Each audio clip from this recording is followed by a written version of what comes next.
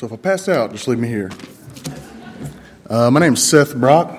I grew up in this church, and I used to crawl under the pews and give everybody around me a hard time, and used to twirl my mom's hair and get on everybody's nerves. From crawling up the step handrails with RC and Dakota. I think you had to add a few rails to the stair handrail, but Charlie's always loved and been accepting.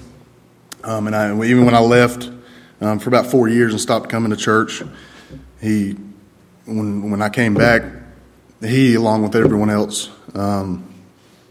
accepted me with open arms. It was like I didn't even ever leave. You've taught me patience and acceptance, and we love you, and we appreciate everything you've ever done for us and my family, and coming to visit me in the hospital when I was in the hospital. And we love you, and I do appreciate you very much.